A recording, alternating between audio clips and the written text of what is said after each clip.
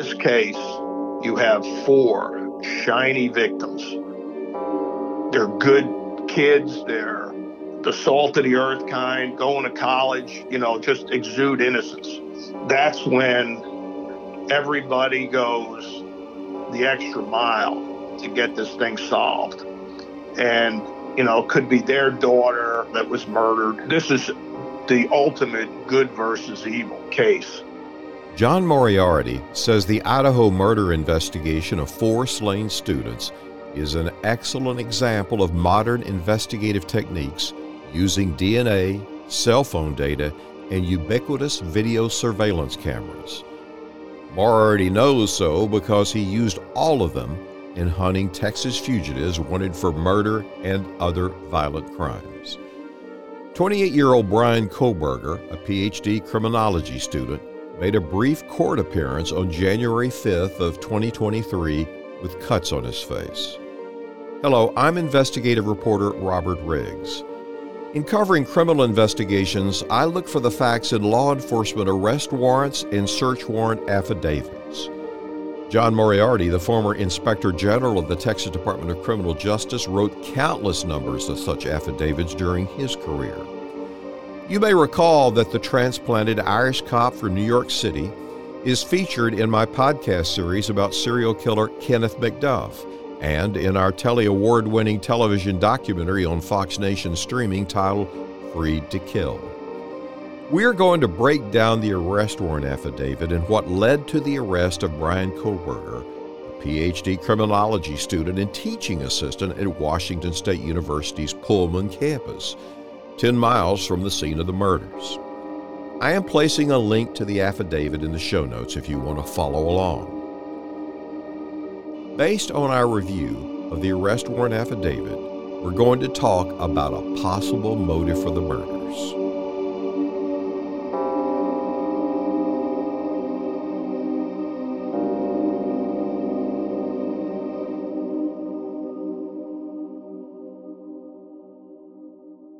John, when I read the arrest warrant for Bryan Kohberger in the Idaho murder case, it really is kind of a blueprint of the best of modern policing using video footage in the area, cell phone data, and DNA. Walk me through, for our audience, what an affidavit is, because I know you have a lot of time in your career where you wrote these affidavits, but explain why they're necessary and why they are done. During the course of the investigation, in this case and other cases that I've been involved in, there's hundreds of interviews done. It's like a fire hose of information coming in, and you've got to sort through that if you're managing the case especially, and determine what's important and what's not important. And an affidavit is a statement of facts to support a warrant or a search warrant. Reading that affidavit, again, they only put in what's relevant to the case to reach the end of a statement of facts that would allow a judge to issue either an arrest warrant or a search warrant for a location. And in this case, the arrest warrant in the Idaho case it's a statement by a corporal, but it points out he's assisted by members of the Idaho State Police and agents of the FBI. So it tells me there actually were a lot of contributors to the affidavit. Absolutely. So anybody would look at it and went, well, there's this young corporal. Well, they're off base. There's a lot of people putting in information. Now, what it does indicate is that he and his partner arrived on the scene to responding officers, and then they walk him through the scene. And so he gives a narrative about what he is seeing. Yeah, if I recall, the other officer that's there was an initial responding officer. I think he came later, so they have him, and it sounds to me like he may be in a investigative type position. So they're walking them through the scene like they would an arriving detective will always talk to the first in uniform on the scene to go through what he saw, and the fact that he mentions in the affidavit too that the only thing different was that the dog was removed from one of the rooms.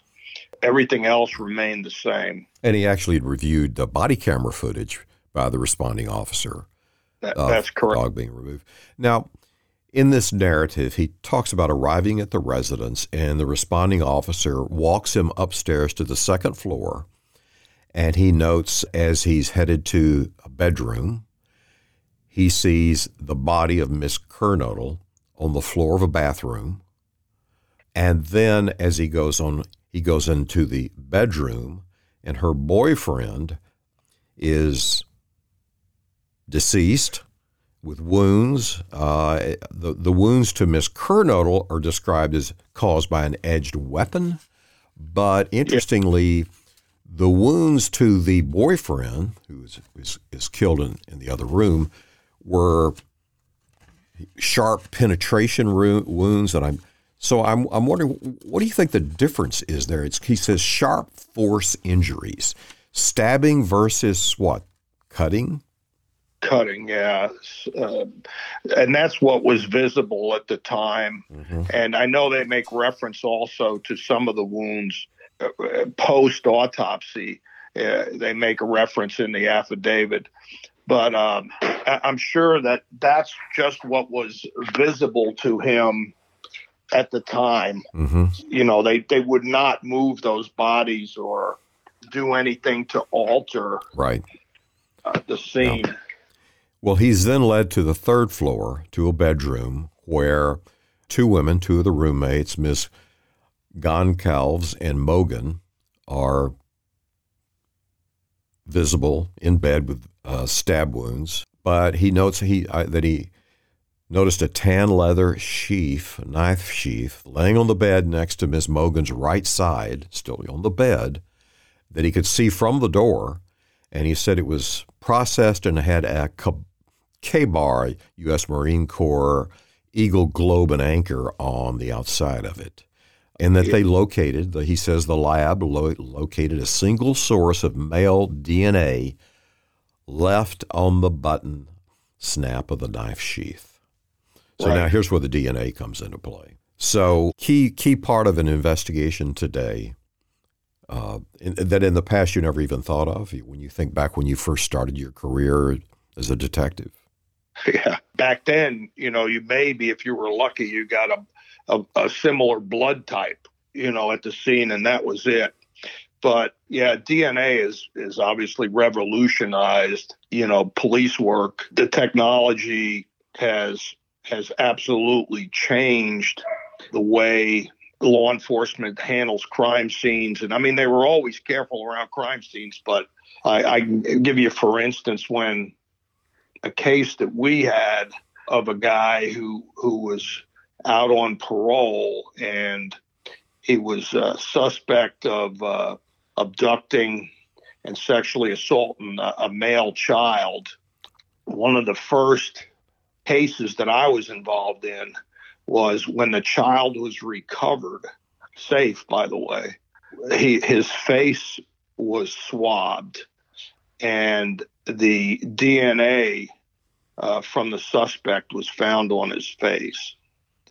And the second thing you're talking about, when we talk about electronics and tracking and phones and that kind of thing, but in this case, this guy was also on a electronic monitor that was live time transmitting 24/7. It showed him the days before. The day before, he had the electronic monitor removed, and the day of the abduction of the child was the first day he didn't have it on. And we went back and looked at that monitor, and he had been going by that school where that child was abducted from for like 6 or 7 days in a row. Well, in this case, we'll get into this in a minute, the cell phone tracking data really kind of does the same thing that electronic monitor did. Exactly. But let me go to the next step here in the affidavit, he points out that numerous interviews were conducted by Moscow Police Department officers, Idaho State Police detectives, and FBI agents. And I bet you it's in the hundreds, I would guess, in a case like this. But he points out that 2 of the interviews were of 2 female roommates that were on the first floor. They only identify them by the initials, their first and last name initials. And they place the roommates' bedrooms, respective to where the upstairs rooms where the victims were found were. Right. And he then lays out the timeline from the investigation of when Chapin, the male, and his girlfriend Kernoodle were last seen. They were at a fraternity house on campus.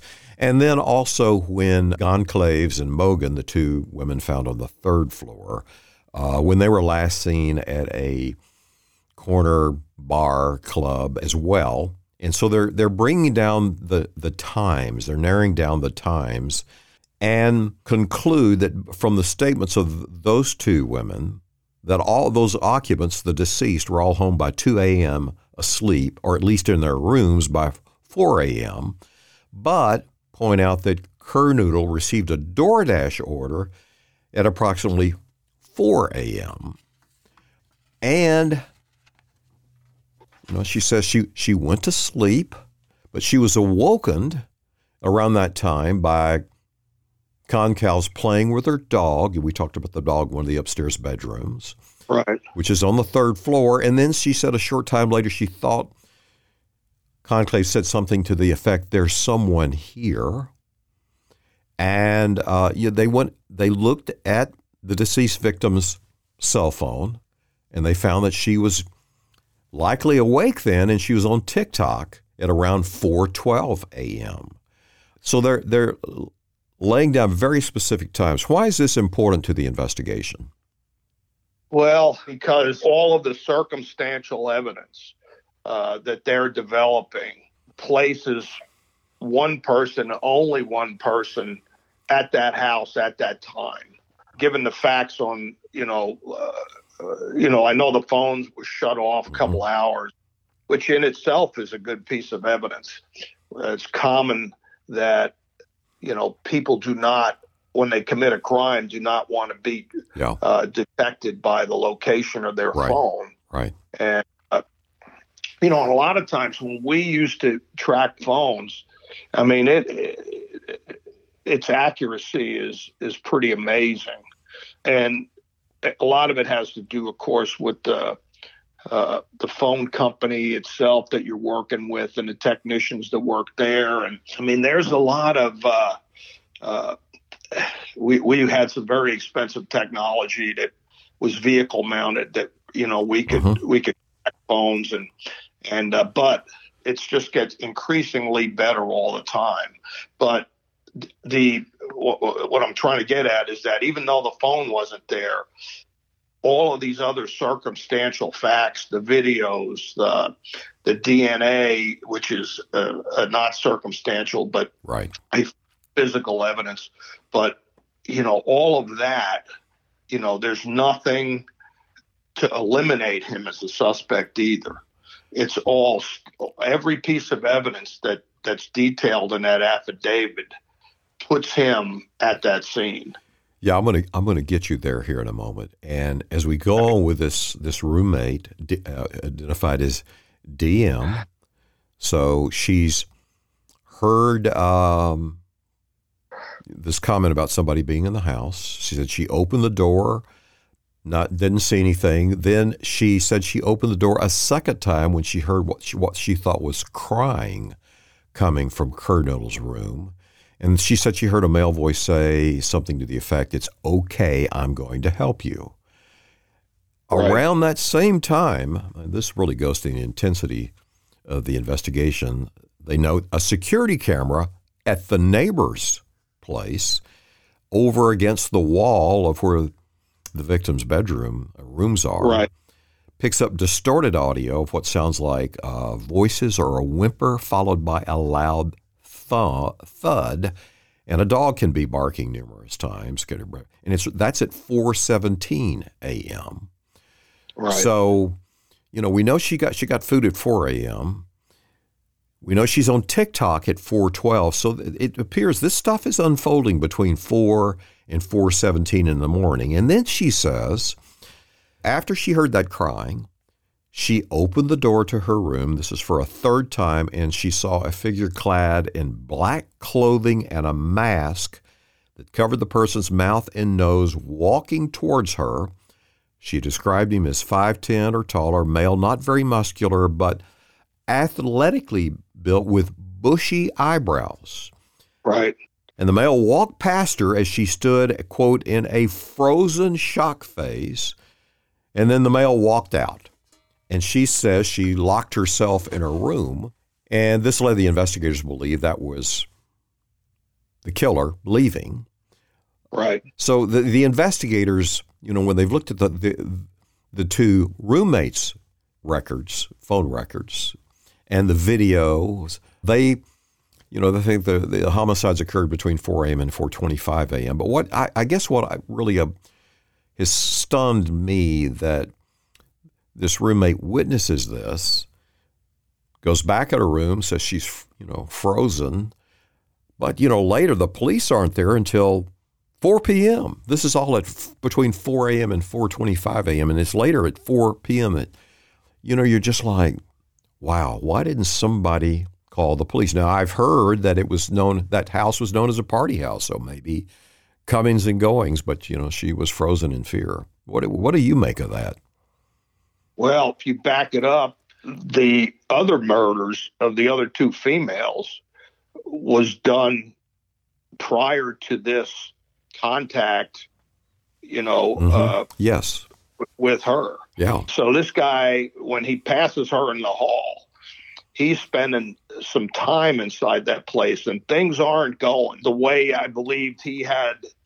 He had the scenario probably laid out in his head, whatever that scenario was, and it was mayhem.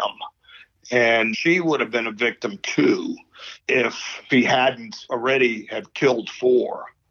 And I think he knew he needed to get out of there, and because time was running short. And the other thing they talk about in the affidavit is there's a situation where the vehicle that he's driving is caught on video leaving at a high rate of speed from the neighborhood.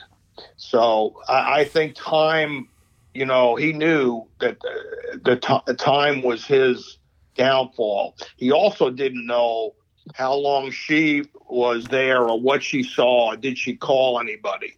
I think, he knew by that time that he needed just to get out of there. Because I thought he would have killed her after doing this, but it says something was going. So he's in a hurry. He's got to get out of there. That's right. Yeah, I think that's the key, and that's why she survived. I think he was more worried about getting caught than he was about anything else by that time. I mean, as a normal thinking person, you just caused the death of 4 people or cut up 4 people pretty badly and didn't know if they were going to die or not. But I mean, it just, I can't imagine that being something that he planned out in that way. Well, they did a video canvass of the neighborhood, which is common now. And, I'm seeing all kinds of cases where suspects are being caught because they're captured on Ring video. There's video all over the place, especially the Ring. I see that all the time. So they find in that video canvas that starting at 3:29 a.m. and ending at 4:20 a.m., the suspect's car is picked up on camera. He's even making, it's like he's checking it out, because at 3:29 a.m. he's making passes by. So when you see that he's coming by, and then I'll go into later, he had actually been coming by months earlier. Right. Does that tell you that he had a target? There was something going on there, for that house. Yeah, exactly. I think someone in that house was his primary target. And, obviously they're not around to ID him or say if they've ever had any contact with him, even if it was briefly at one of these bars, and you don't know, they refer to things, with people that go off as a precipitating stressor, that something happened to make them twist off. And, was he blown off by one of the females when he contacted him? When he may have contacted him at a bar. I mean, you don't know, but it's just highly unusual for this type of thing to happen. I know there's a case where a criminal justice student tried to get away with the perfect crime. I don't know if that's what you're dealing with here either, but I mean, in today's day and age, the chance of you walking away from a quadruple homicide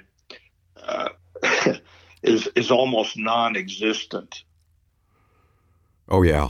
Yeah. And the one thing I know from over the years talking with really experienced homicide detectives, some of the same people I do, is that usually the victim knows the perpetrator or they've crossed paths with them somewhere, right, and didn't know it. Yeah. That's typical. It's just not a random. It's very rare that it's random, except in the case of, serial killers that are doing blitz attacks, what have you. Well, yeah. One other thing that really impressed me about the forensic abilities and investigations like this is that they took this video footage of the suspect vehicle to forensic examiners at the FBI. You're a graduate of the FBI Academy, and what's so interesting here, they have an expert on identifying cars by unique characteristics, and that expert's got a database that gives visual clues. And, in the beginning, he thought it was a 2011 to 2013 Hyundai Elantra, but once he dug in more, he narrowed it to 2011 to 2016. So then they started reviewing information on people that own that kind of car, white Hyundai, 2011 to 2016. So talk for a minute about what you saw at the FBI Academy in their forensics ability they've got there. I know they've got all those facilities there. Yeah, they're without a doubt the FBI crime lab is the world's best, I would say, at their forensic capabilities. They're well equipped. They're well trained. They have some of the finest experts in the world, whether it be fiber, DNA. But in this case, it was the Idaho State Police that did the DNA, their crime lab. Right. But, a lot of the labs are trained via the FBI also, whether it be tire marks, footprints.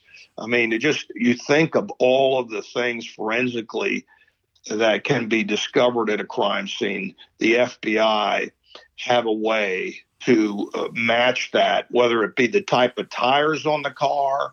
It's, we can go into a lot of different things, but I know that they found also a footprint at the scene. Yes. And the affidavit, it talks about it being from a Vans type brand. And I'm sure I'd be shocked if the FBI or the Idaho State Crime Lab didn't have a hand in that identification. Yeah, they even note it's got a diamond-shaped texture on it. Right. And then that you eventually run a search warrant, you're going to be looking for that. You're going to be looking for shoes like that. Absolutely. Yeah. But, what's interesting here is that this sweep of cameras, I mean, for miles, they're getting cameras. They even get camera footage from a grocery store, and they find him, Bryan Kohberger, there prior to shortly before the murders. And they build an entire route of where he's going and stuff. But the other thing that impressed me, that 2 days after the murder, they put out a bulletin and they asked area law enforcement to be on the lookout for a white Hyundai Elantra in the area. And a Washington State University police officer, he was really alert, and that's where Bryan Kohberger was going to college in criminology. He's working on his Ph.D. He looked through their database at the university, and he finds a 2015 white Elantra with a Pennsylvania license plate, has the number, shows who it's registered to, Kohberger. And the camera footage had picked up that car. They get his DL driver's license photo also. Yeah, and then they're really, I noted that in here.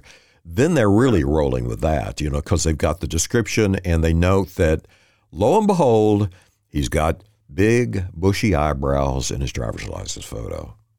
Yeah, he matches the description of the eyewitness at the house gives them. Yeah, physical characteristics. But now backing up, Robert, on the store when he's at the grocery store, my guess on that is that they got a hold of his either debit or credit card and were able to see every place he did purchases, and they went back and pulled video from all of those places if it was relevant. Mm-hmm. I think that was relevant that day because it was 1:00, I believe, around that afternoon, the day of the homicides, the day either before the homicide, I guess. But I think, they did such a thorough job. I mean, we're looking at this affidavit, but the only thing that's in there is what's relevant to the crime. I mean, there's a lot of other things that they have in their pocket that they're not talking about quite yet. Well, once they tie his car to that university, now they're getting all kinds of records about his criminology, what he's doing, his degrees. The video from the university, too, was key in him leaving, the residence and prior to the murders and then returning after the murders. And that was all in the affidavits as well. Right. I was going to get onto that, but that is something, it's the old, it's hard to believe, the adage that the killer always returns to the scene of the crime.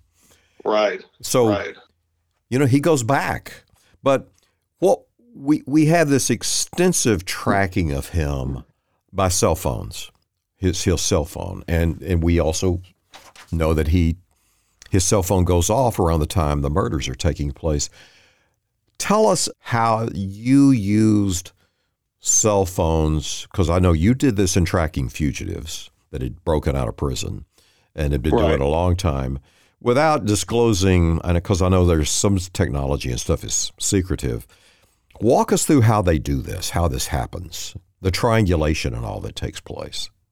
Yeah, the first thing, obviously, is the court order, getting the court order to allow this tracking to be done, because you are intercepting signals.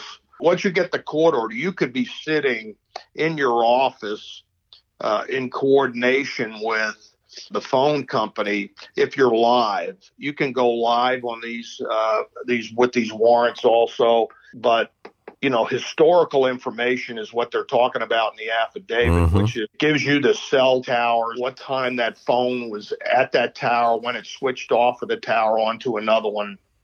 I mean, you can track that person all across the country. I mean, I had a similar incident where a guy escaped from a maximum security prison, and it was very frustrating because we were live tracking him, and we were reporting to the different state police agencies, he's eastbound on a major interstate. And he traveled all across the country. We were watching him for like 18 hours, and it was driving us crazy because nobody could get him. We knew what the vehicle he was in. We knew direction of travel. We knew location. But again, there's traffic issues. I understand that. But finally, we got him in North Carolina when he checked into a hotel and the signal stopped and the phone was still on. And, the technology's good, but you got to have the ground support also on the thing. But They just talk about historical information on that phone. And he had that phone since June, according to the affidavit. And they went back and got everything, I think, forward from that point on. And that's how they knew we had gone by that residence 12 times, because those cell towers register that phone every time it switches. And how it works is that phone that you're carrying goes to the closest location, the closest cell tower with service, in order to get that the best signal for you as the consumer. And when you travel past that, it switches off to the next tower.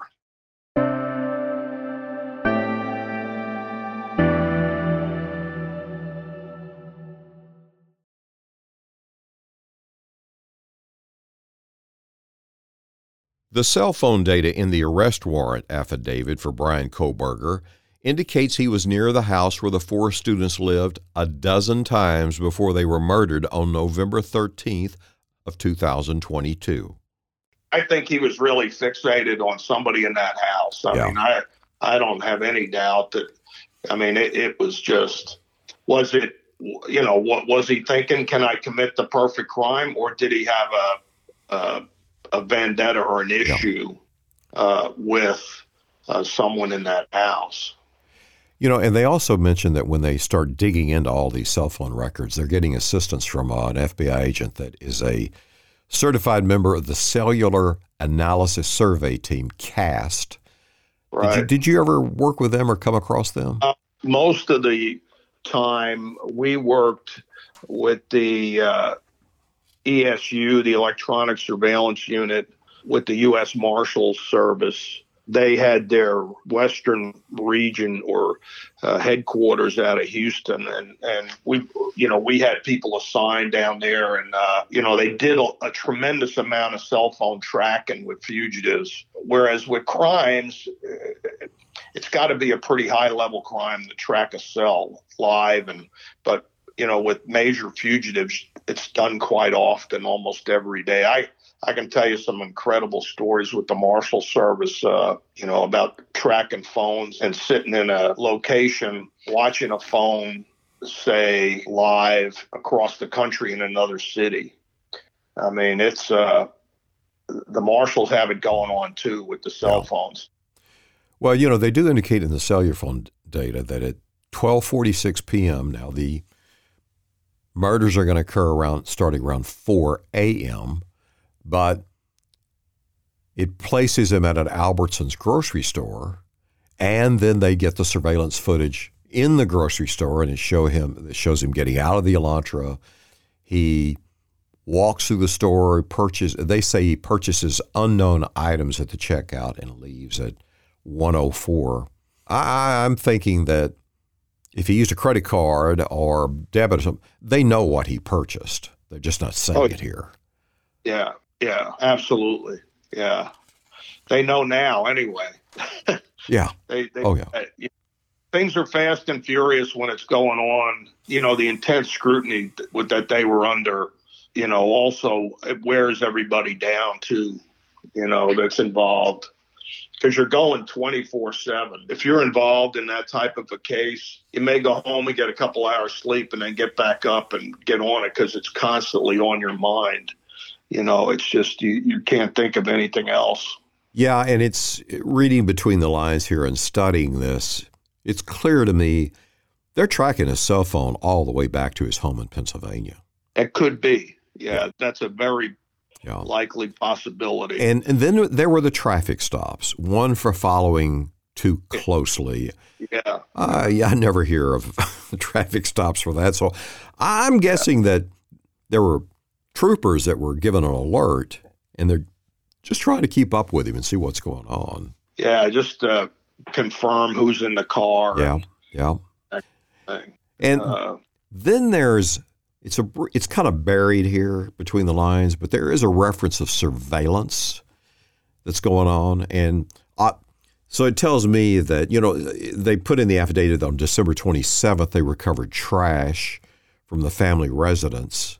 But that reference earlier, they must have been sitting on this place, watching a lot of stuff. Yeah, absolutely. They had surveillance teams probably for several days there, just watching his movements. And I know there's also, I can't remember if it's in the affidavit or if it's just in a report that's out there about recovering evidence from neighbors' trash cans. Yes. Yeah. That he put, or that actually tied him to the crime.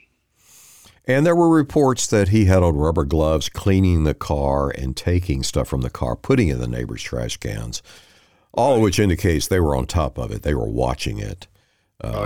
Just gathering up the evidence thought he was getting rid of. The other thing is, everybody said, well, there's surveillance on the house, and everybody's thinking there's guys in cars, driving around or parked nearby, or chances are they didn't take the chance of going to a neighbor since the parents lived there for so long and all of that. My guess is they set up some type of electronic surveillance in the neighborhood to watch the house. And, there's all sorts of things that equipment that's available nowadays to, you can look out your door up and down the street and it'd be empty and they're still watching you. Mm-hmm. Mm-hmm. That technology, do you find it's with state police agencies, or is it more of you get help from the FBI? The state definitely has it, and just like the cell phone tracking stuff, the state has it, the feds have it, different agencies. There's numerous different applications. DEA has stuff also, and it's the way business is done nowadays. So there has been the speculation, was he working on a Ph.D. in criminology to learn how to commit the perfect crime? If that was the case, he gets an F. But what do you think? Because criminology is more, from what I know of, more of sort of theory, not into forensics and details, but correct me if I'm wrong. Well, I've got a master's degree in criminal justice, and I attended university with a lot of people that weren't in the business of law enforcement, and there's a lot of theory. There is, and there's a lot of development of programs talking about saving people and helping rehabilitate people. And there is discussion, depending on the class, of course, there is discussion about forensics and its application, but it's a lot of it is theory. And it's good to read about it in a book, but when you're out there and you're practically applying that knowledge, it's completely different. From the timeline on this thing, it's obviously that the females, the two females in the single bed, were killed first. I mean, I don't think there's any doubt about that, which would lead me to believe that one of them may have been, if he had it and he had an issue, it would have been one of them. But the ability to successfully pull that off in theory with a K-bar knife, I just can't imagine. I understand maybe the motive. We don't know. Yes. What else he went there with, as they say in the business. Did he show up with a rape kit besides the knife? Mm-hmm. Did he have things to tie him up? Did he, to tie up whoever? Did he think he was just going to confront or one female and there were two in the bed? I mean, there's a lot of unknown questions that the police, I think, that are investigating have the answers to. Well, speaking of the police, they played their cards close to the vest during this. They got some criticism for it. Talk about the pressure they would have been under in other agencies like them in high-profile cases, because you've been there. I remember you led the manhunt across the country for the Texas 7, the 7 inmates who broke out of prison, were doing robberies, and then murdered a police officer on Christmas Eve in Irving. That's right. Yeah. The case takes on a life of its own, and you're just getting deluged with tips and information. And the media, I'll never forget, one of the things that happened during the 7 was we were getting media calls from New York that they had evacuated this block because they had a sighting, and we were sure that these guys didn't go to New York City just because, and we knew that they were going to stay together by the profile we had on them. You get all of that. You've got all the media calling. You've got, as soon as you walk out the door of whatever building you're in, where, we had a headquarters operation set up in Huntsville and had massive electronic surveillance going on phones all over the country. We took up a whole floor, second floor. I think it was the largest electronic surveillance operation in the history of Texas at the time. And, the media wants up to the minute information. Well, you got to have your holdbacks. And these guys, I thought, did an outstanding job of no leaks, no information put out that didn't need to go out. There may have been some flubs on, not being a continuing threat to the community when they first said that. It definitely, to me, I agree with them. It appeared it was a targeted crime. Just the pressure on those guys is just incredible. You just can't. I don't think, unless you live through it, you don't understand it. And I think they did an outstanding job. And I think there's going to be a lot more coming out at the trial that shows their professionalism, both, the state police, the local police, and the FBI. I think it was a well-coordinated effort that resulted in a great arrest. And I'm sure by now, they had his father's DNA from that trash pickup that you mentioned. Yes. And I'm sure they've gotten a warrant that's probably sealed also for his DNA to complete the match on that K-bar knife snap. Yes. Yes. Well, based on your experience, I know years undercover, then years supervisory, and then head of the Inspector General in Texas in the criminal justice system, and going through the FBI Academy. Sum up for me what kind of job, based on what we read in this affidavit, you think all the investigators have done. When you talk to homicide guys and you're around people that are murderers, and they talk about shiny victims, okay? And in this case, you have 4 shiny victims. They're good kids. They're the salt of the earth kind, going to college, just exude innocence. That's when everybody goes the extra mile to get this thing solved. And, could be their daughter that was murdered. This is the ultimate good versus evil case. And that's where everybody works together. Everybody, it's not, you're not out there to get the gold star pinned to your chest. You're out there to contribute to the team.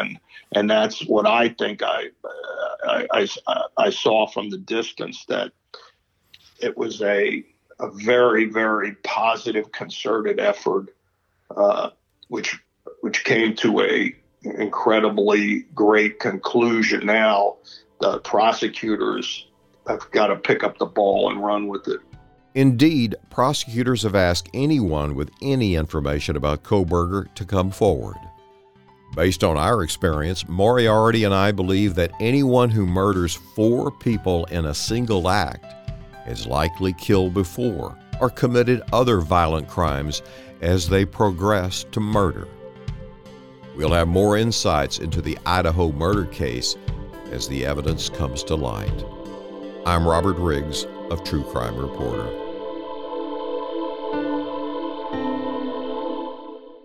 True Crime Reporter is written by me, Robert Riggs. It is produced and researched by Siler Burr. You can read more about our team on our website at truecrimereporter.com. And while you're there, please sign up to join our true crime community. It's free. There's a red box on every page to receive our free email updates with behind-the-scenes information.